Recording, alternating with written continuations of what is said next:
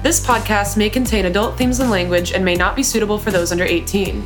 Please note that we are not professionals. Just individuals who have lived with addiction in many forms and have found support and relief through various means of therapy and recovery. We do not speak for and are not allied with any recovery or self-help program. All of the things discussed on this podcast are our own opinions and from our own experiences.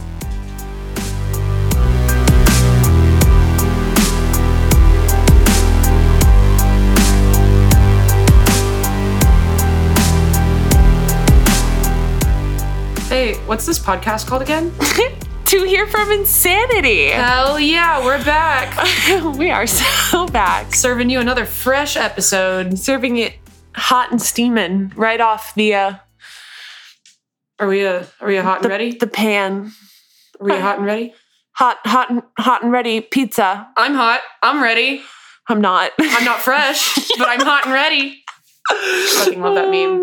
I don't know that meme. It was like a tweet or something. It's like, the blank brand, I don't know how things work.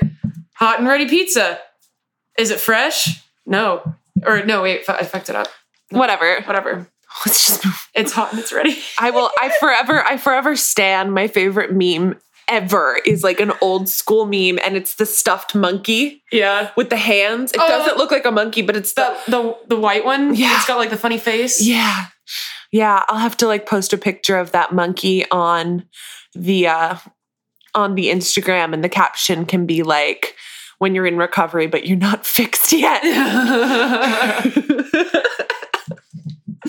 Yeah, that's kind of how I'm feeling. What's up, Hales? Let's do a check-in. Oh, I wish I knew what was up.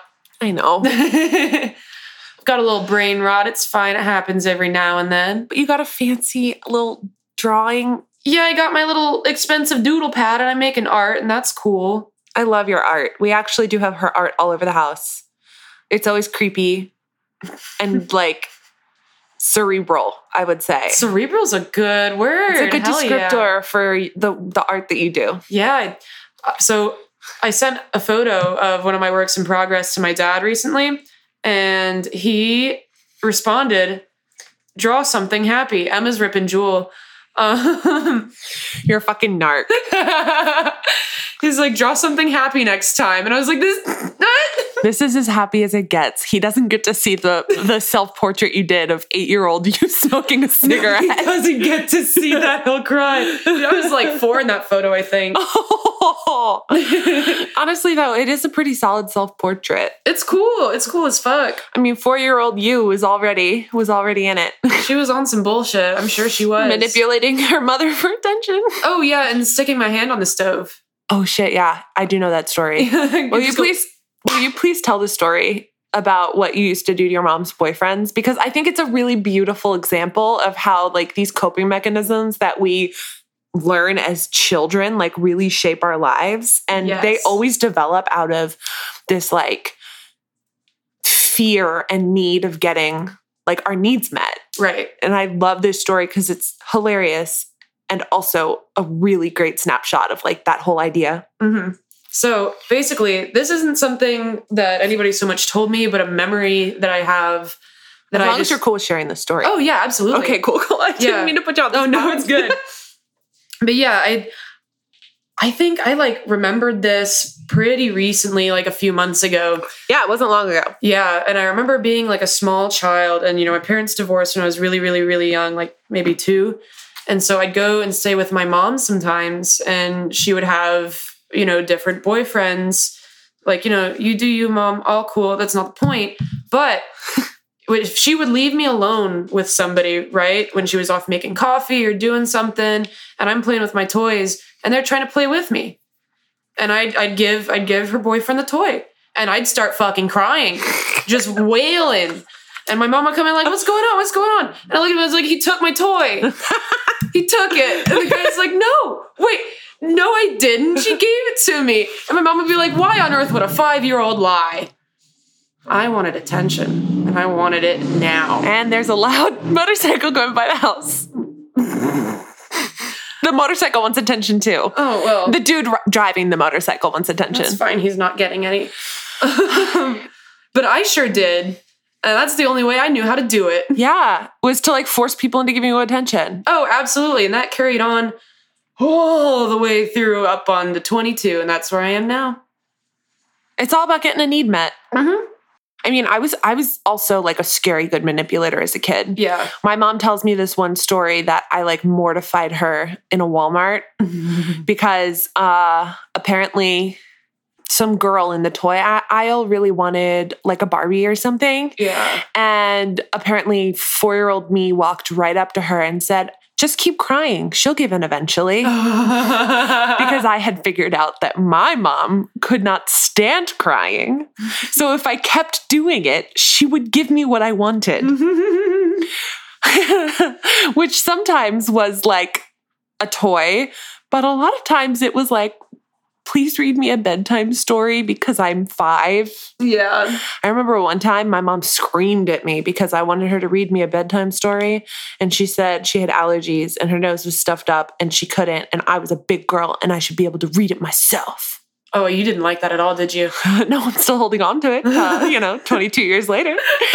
Still thinking about it. The fact that my brother got bedtime stories until he was like 10. Damn. I used to take a pillow and lay on the floor next to my brother's bed just so I could hear some bedtime stories. Yeah. Because he got them and I didn't. I'm realizing in this moment that I'm still angry about that. Sometimes it'd be like that. Yeah.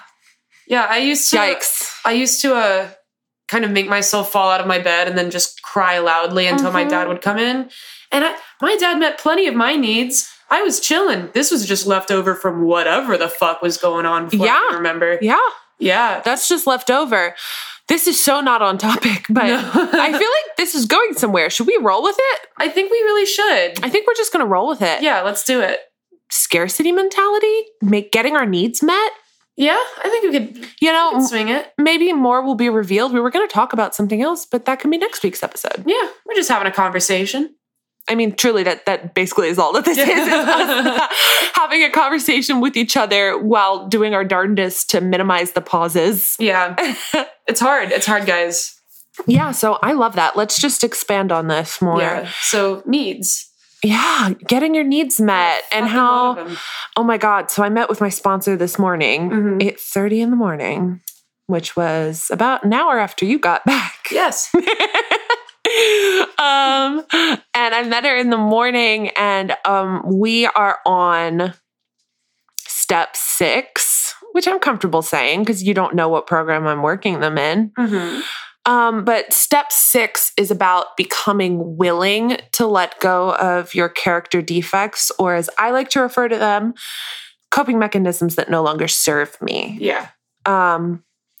Which Haley has heard me say a million times. My sponsor says pretty much exclusively that. I tell my sponsees that. I just think it's so much better than character defects, because defects, that's like if a word were to be a zit, defect would be the zit. Yeah, I catch myself getting pretty defensive at the term character defect. Right. It makes me like, it's such a mortifying word. Like, you shouldn't pop it. You shouldn't poke at it. Yeah. And you shouldn't like really go too deep into it, but you're just going to pop that pimple until it's bloody.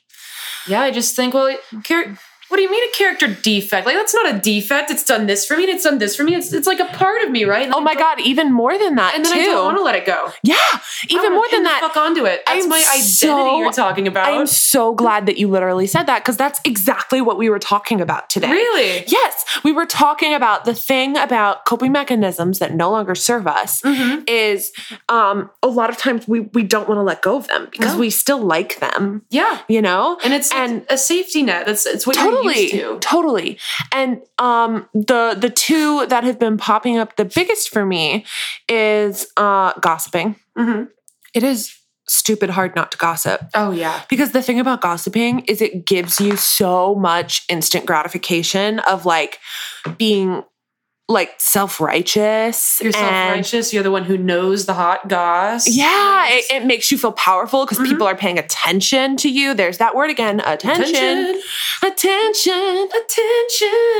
honestly. Yeah. I sometimes, literally, back before I got sober, used to joke that I was like a shark.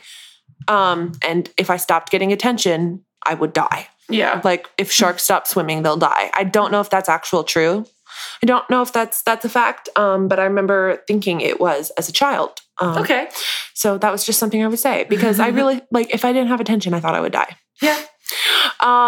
And that's what we're talking about how a lot of times, like, when you have a lot of resistance to even the idea of becoming willing to let it go. Yeah. You probably are holding on to it still.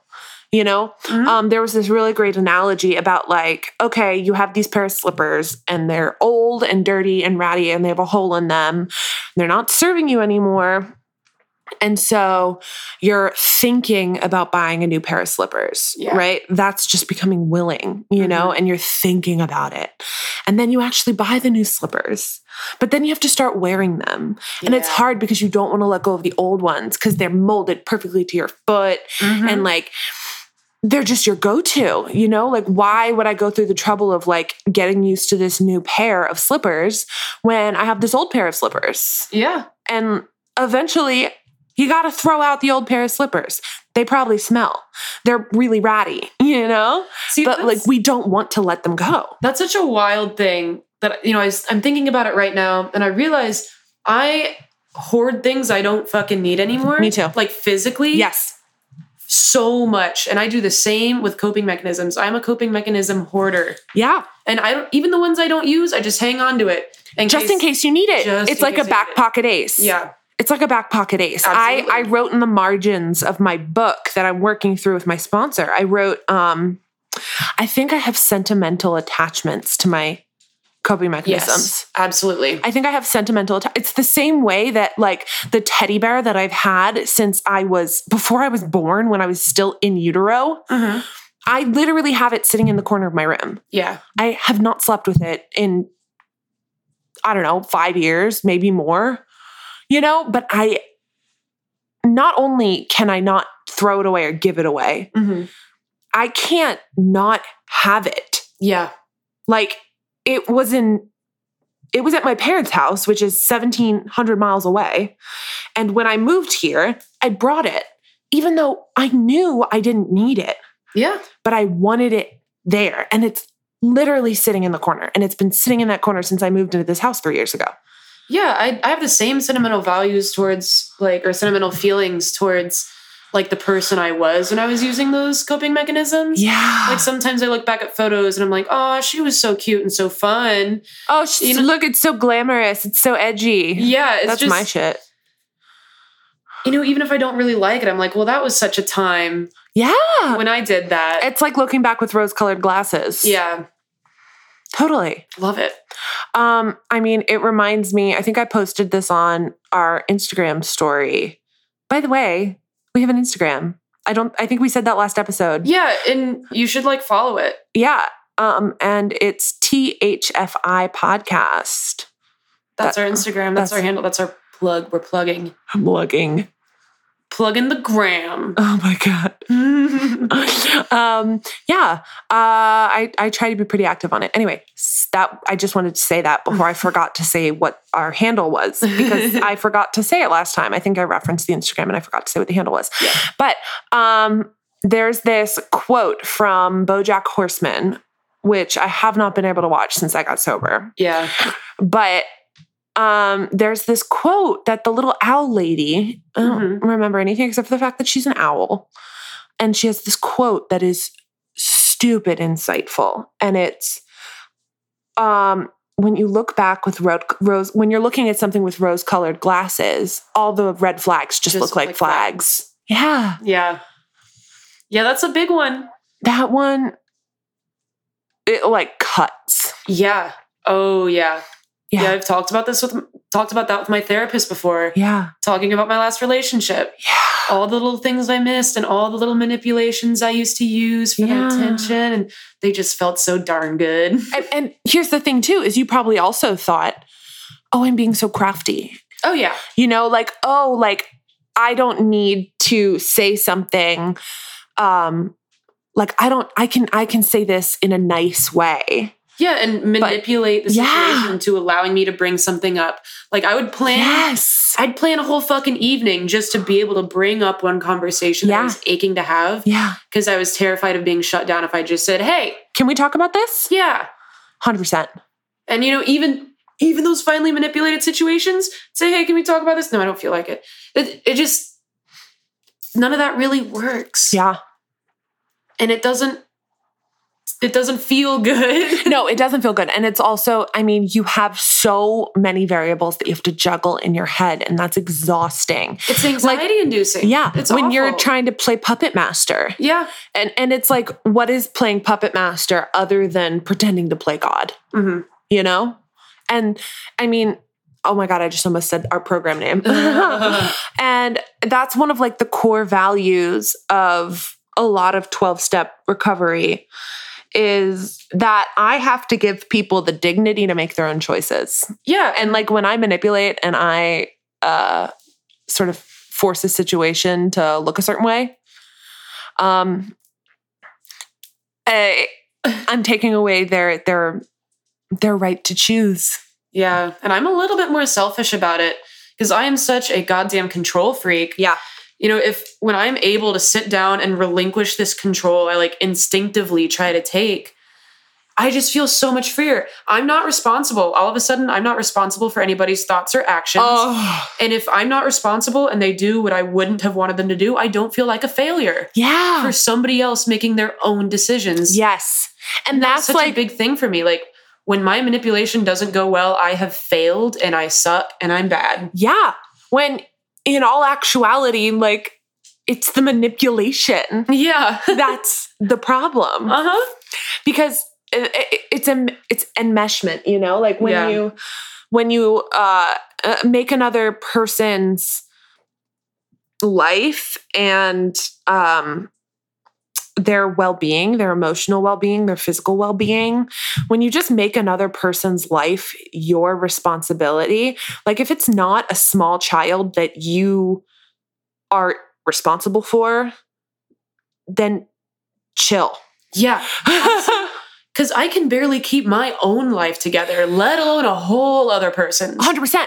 Yeah, like you can't do that. We're not made to do that. And it's almost like for me too, I would use it as a distraction. Oh, definitely. You know, like let me take care, because here's the thing. I have perspective, right? And it's the same thing with my program. Like I can talk to somebody and I can say, hey, it sounds to me like you're X, Y, and Z, you know, or, you know, have you looked at it this way? Because it's not my shit. Like when I'm looking at somebody else's shit, it's so much easier to step back and be objective. Yeah. But when I'm looking at my own shit, like I'm like the dog that shit on the rug. Like I don't want to look at it. I want to ignore it and pretend that it's not there. And not have to acknowledge it or deal with it or like actually make meaningful change, because change is scary and painful. Yeah. And right? It's huge when you look at somebody else's life and you get their big picture and you figure their stuff out. Yeah. That's your sense of accomplishment. Yeah. That you're getting from something that has nothing to do with you. Absolutely. And you feel high and mighty for it. Yep. While your shit's steaming on the carpet, hot and ready. Woo! Bet you didn't think that would come back around. Hot and ready for stepping in. Mm-hmm. Tracking all over the house. Oh, yeah. So one of the big things about these old coping mechanisms and manipulation and all of these things is, like we said, like in our stories from when we were really little. You know, like too little to have any idea what we were doing. Really, like pre-programming days. Pre-programming, like programming like that. I mean, it does start probably around like 3 and 4, but the hardcore programming starts like in kindergarten. Yeah. You know, like when you have to suddenly sit still and raise your hand and hold your piss. And it's that innate thing in us. And sometimes it's as basic as food and water. Yeah. And other times it's love and security and affection and attention. And if we don't have it consistently, as little kids, or if we, or if it's really conditional. Because for me, it would be like one day something was okay and the next day it wasn't, you know? And like one day, my mom would be in a great mood and in a great place. And then the next day she wouldn't be. Yeah. And when that is the case, you can't rely on your primary caregiver to consistently giving you that sense of security. What are the choices? It's literally a survival mechanism. It's a survival tool. It absolutely is. Even just on a baseline emotional level. And when I think about it that way, like at least for me, it gives me so much compassion. Yeah. Because if I really develop that tool, if it's like a muscle and I've been working out that manipulation muscle for 15 years, of course that's going to be the muscle that like I default to. Yeah. You know what I mean? It's like if I have wicked strong legs, why would I try to lift something with my arms? You know? And that's what recovery asks us to do. Yeah. It asks us to develop other coping muscles. Get that full body workout. Full body. Don't skip leg day. Don't skip leg day. I say as somebody who does not go to the gym. I run up and down stairs a lot at work though. Well, there are no elevators because it is an extremely old-fashioned campus. But yeah, this feels good. I'm glad we went with this. Yeah, we just rolled. Yeah, I just had a really, really good, like on the topic of coping mechanisms and manipulation and all that, I'd had a good therapy session today with my therapist where, you know, we were talking about this new person I'm kind of developing an interest in and how I felt like I was failing at like building what I thought I should be building at this stage. And I was like, yeah, I mean, he just doesn't do this and he doesn't do this. So I feel like I can't do this. And she looks at me and she's like, well, I mean, do you think? She's like, so the past few were firecrackers, right? And I was like, yeah. And she's like, well, why were they firecrackers? And I was like, well, I had the opportunity to sit down and force it to happen. And I forced it to happen within matters of weeks or even months. And so this, like a 6-month slow burn, might actually be a regular, decent pace for me. Yeah. That won't fuck me over. Yeah. And she's like, yeah, so you've kind of kept your hands out of this for the most part and just let him do his own thing, right? And I was like, you're fucking right. Fucking A. It felt so weird and so uncomfortable and so scary to just sit there and not force a building of whatever relationship or whatever friendship. Right. Because think about that too, is when you're forcing it, that's manipulation. Yeah. Because you're making it happen the way you want it to or the way you think it needs to. Yeah. I was saying like, I'm so used to being able to make people fall in love with me. And she's like, say that the fuck again. You want to say it again? I was so used to being able to make people fall in love with me. Yep.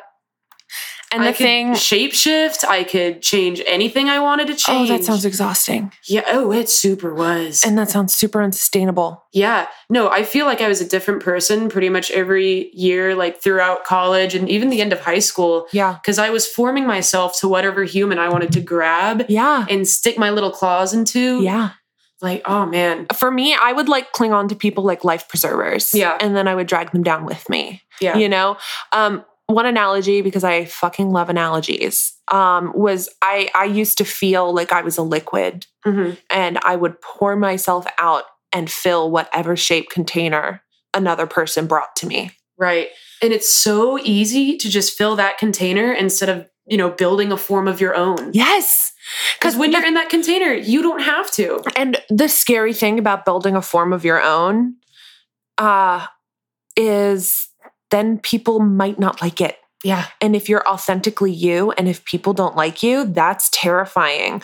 I remember I said that to my sponsor once and I was like, if I'm myself and people don't like me, that's devastating. Yeah. And my sponsor was like, so what?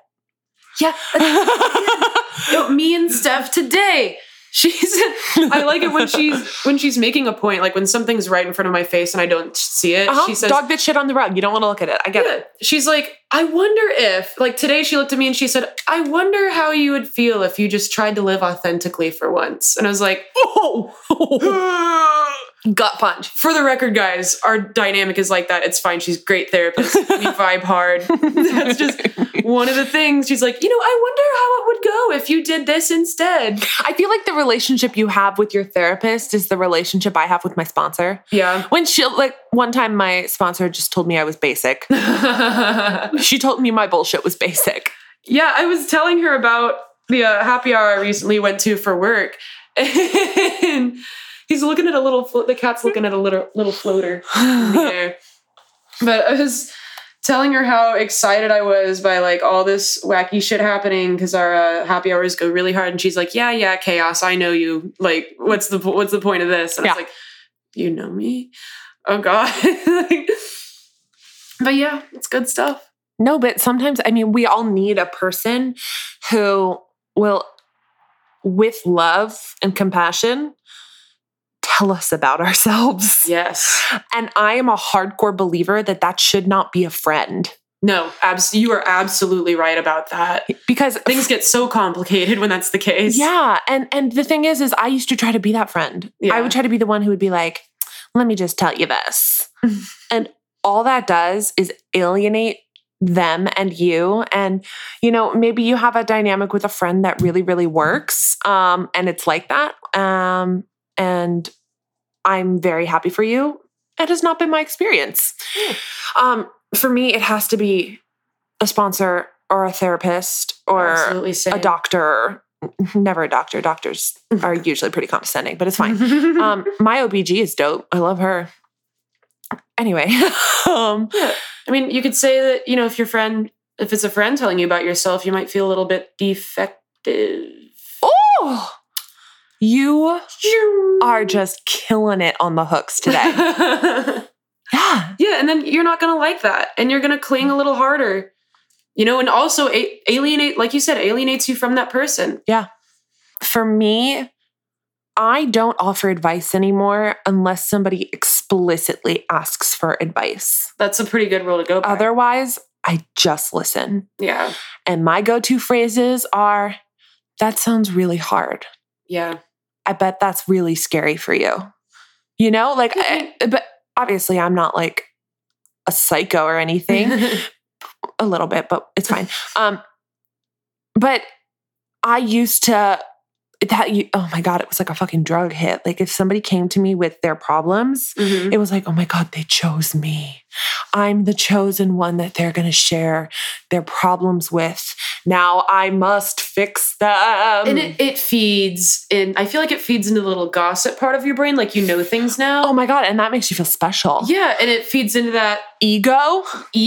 And, you have a chance to fix something and feel good about the thing that you fixed. Yeah. And it's not yours to fix. Not yours. And honestly, you probably didn't fix it at all. Yeah.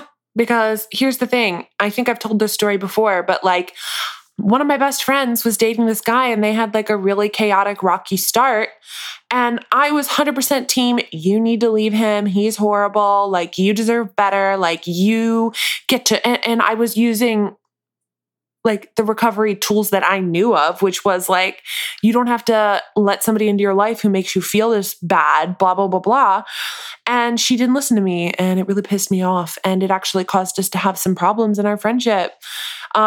And I had to recognize that it was her life, not mine. And now they have worked through it and they are so strong and they are so great together. And if she had listened to me, she would have deprived herself of this wonderful relationship that she has learned so much in, right. Mm-hmm. And I'm so grateful for that because I can put that in my evidence bag and be like, I really don't know what's best for other people. And it's such a relief that you don't. Right? It's such a relief. It doesn't feel like it at first. Relinquishing control was the hardest thing I ever fucking did. At first, it literally feels like you're quitting on somebody. It feels like you're quitting. Yeah. And I hate quitting. I love quitting. I feel like I used to pride myself on the amount of pain, like emotional, physical, mental pain that I could endure. Yeah. And soak up like a little sponge from other people who were soaking in it. Yeah. How much can I hold in my little sponge body? A lot. Apparently. Oh, God. You just squeeze yourself out over the kitchen sink and you're so much lighter. Maybe that's why I used to cry so much. Because I was a sponge soaking up. Oh, my God. But yeah, I think relinquishing that control and responsibility is the best. No, because there's so much freedom in it. Yeah. And you can finally do what you want with your life. Yeah. And bringing it back to like those muscles and like learning how to use things that aren't just the ones that you have. Like that's the thing is it's scary and hard. And at first it doesn't feel good. But I had a therapist who once told me that I wasn't allowed to trust my guilt meter because my guilt meter was broken. Yeah. And like, I would feel really guilty about stuff that was not my fault. And I did not feel guilty about things that were my fault. Oh like God, manipulating the shit out of people. Exactly. And so my guilt meter was broken. So I wasn't allowed to listen to that. Like I literally basically had to have a Jiminy Cricket, which was a combination of Program Friends, my sponsor, and my therapist. Yeah. And I'm 2.5 years into this, and I still have a sponsor, a therapist, and Program Friends. And you know what? Those are all great things to have. And they are my Jiminy Crickets. Yep. And I'm so grateful. Yep. Speaking of grateful. Ooh, is it time? I mean, should we conclude with some gratitudes? I'm sure we can. Were you grateful goat? You go first this time. Grateful goat. Grateful goat. What? Are you having a seizure? No. I am really grateful that we just kind of went with the natural flow of how this conversation went. Yeah. I love that it went from a check-in into a wildly different topic than what we had planned, because I feel like it's exactly what we needed. Yeah, and it feels really good to talk about this stuff. Exactly, and I just like that it wasn't even anything like what we have on our little listy. Yeah. You know? We didn't have this one.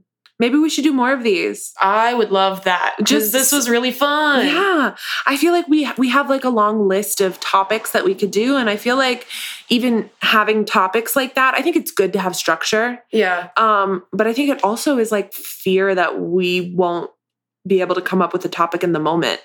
Look what we just did. And look what we just did. We talked about old coping mechanisms that no longer serve us. It's good stuff. It is good stuff. I'm also really grateful, that it feels like winter, even though it was raining today, but it was a nice, like, rainy, cozy Sunday. It was crisp. Crisp and clean. What about you? What are you grateful for? So I actually have one this time that's, like, ready at the tip of my little tongue. Oh my God, I'm so excited. So I've always had this belief, like, that goes into a lot of anti-capitalist stuff. Hell yeah. Yada, yada, that... Yes. My work should not be my life. Yeah.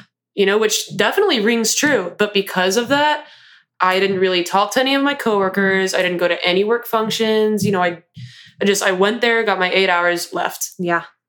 None of the bells and whistles. But recently, you know, I've been kind of getting closer with one of my coworkers, and it's fun. He's training me in something new, and it's exciting to learn something new at work. Yeah. And I feel like I'm doing very well, and it's rewarding. And fulfilling too, I'm sure. And yeah, it's actually a little bit fulfilling. And, you know, we decided to go to the happy hour Friday.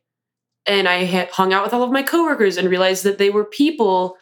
And like outside of a work context, everybody's just having a really great time. And I got to know them a little more. And they got to know me a little more, which my therapist is forcing me to say was not an unfortunate thing that happened. And, you know, things got a little crazy, and it was fun, and it was a good time.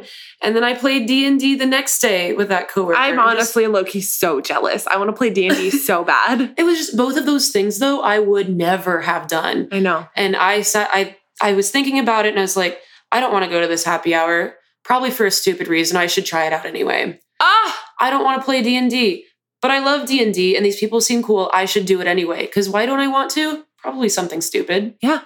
Worried about your image? Yeah, image, like anxiety, like why not just also new things are fucking scary. Yeah. And new people are really scary, but I just said, fuck it. If I'm not really worried about them liking me, but if they don't, I don't care. Yeah. Like I just went and did something and it turned out well. I love that. And now I feel like it'll just be a little bit less miserable when I clock in. I won't be dead silent the whole time. I'll be like, hey, like, yeah, it was fun seeing you Friday. Like, oh, thanks for the shots. Like, but yeah, good stuff. I'm proud of myself for doing something different. That's amazing. I'm proud of you too. Yeah. I'm also proud that I was able to translate your drunk text. Oh my God.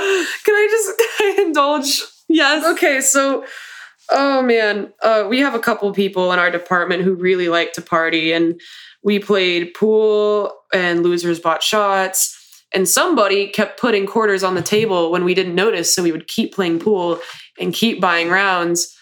And it ended up, I think, not even midnight. I was texting Emma and Brandon and seeing who were home because I could not, my car was there. I was not going to drive. It would not end well. I wasn't even going to think about trying. And it was just a line of gibberish. I think at some point I said like, halp, jalp, jalapeno. I'm really excited. I'm just going to go back to it super quick. Do it. Let's just see this. Okay. Oh yeah, here it is. You're texting one line for each word of the bar you were at. And our roommate goes, what about it? And you were like, I'm there.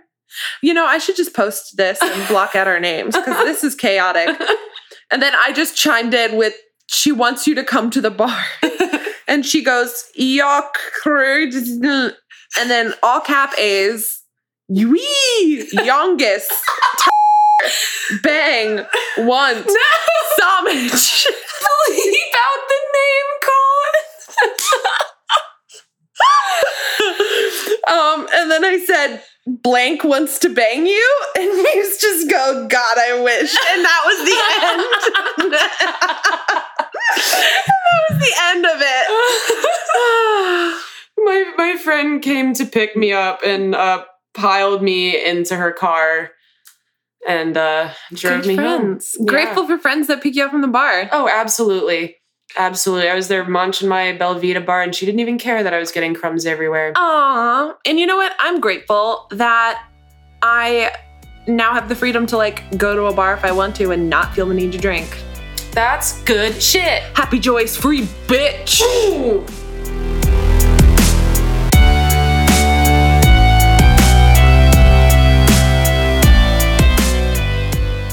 Recovery isn't for people who need it. It's not even for people who want it. It's for people that do it.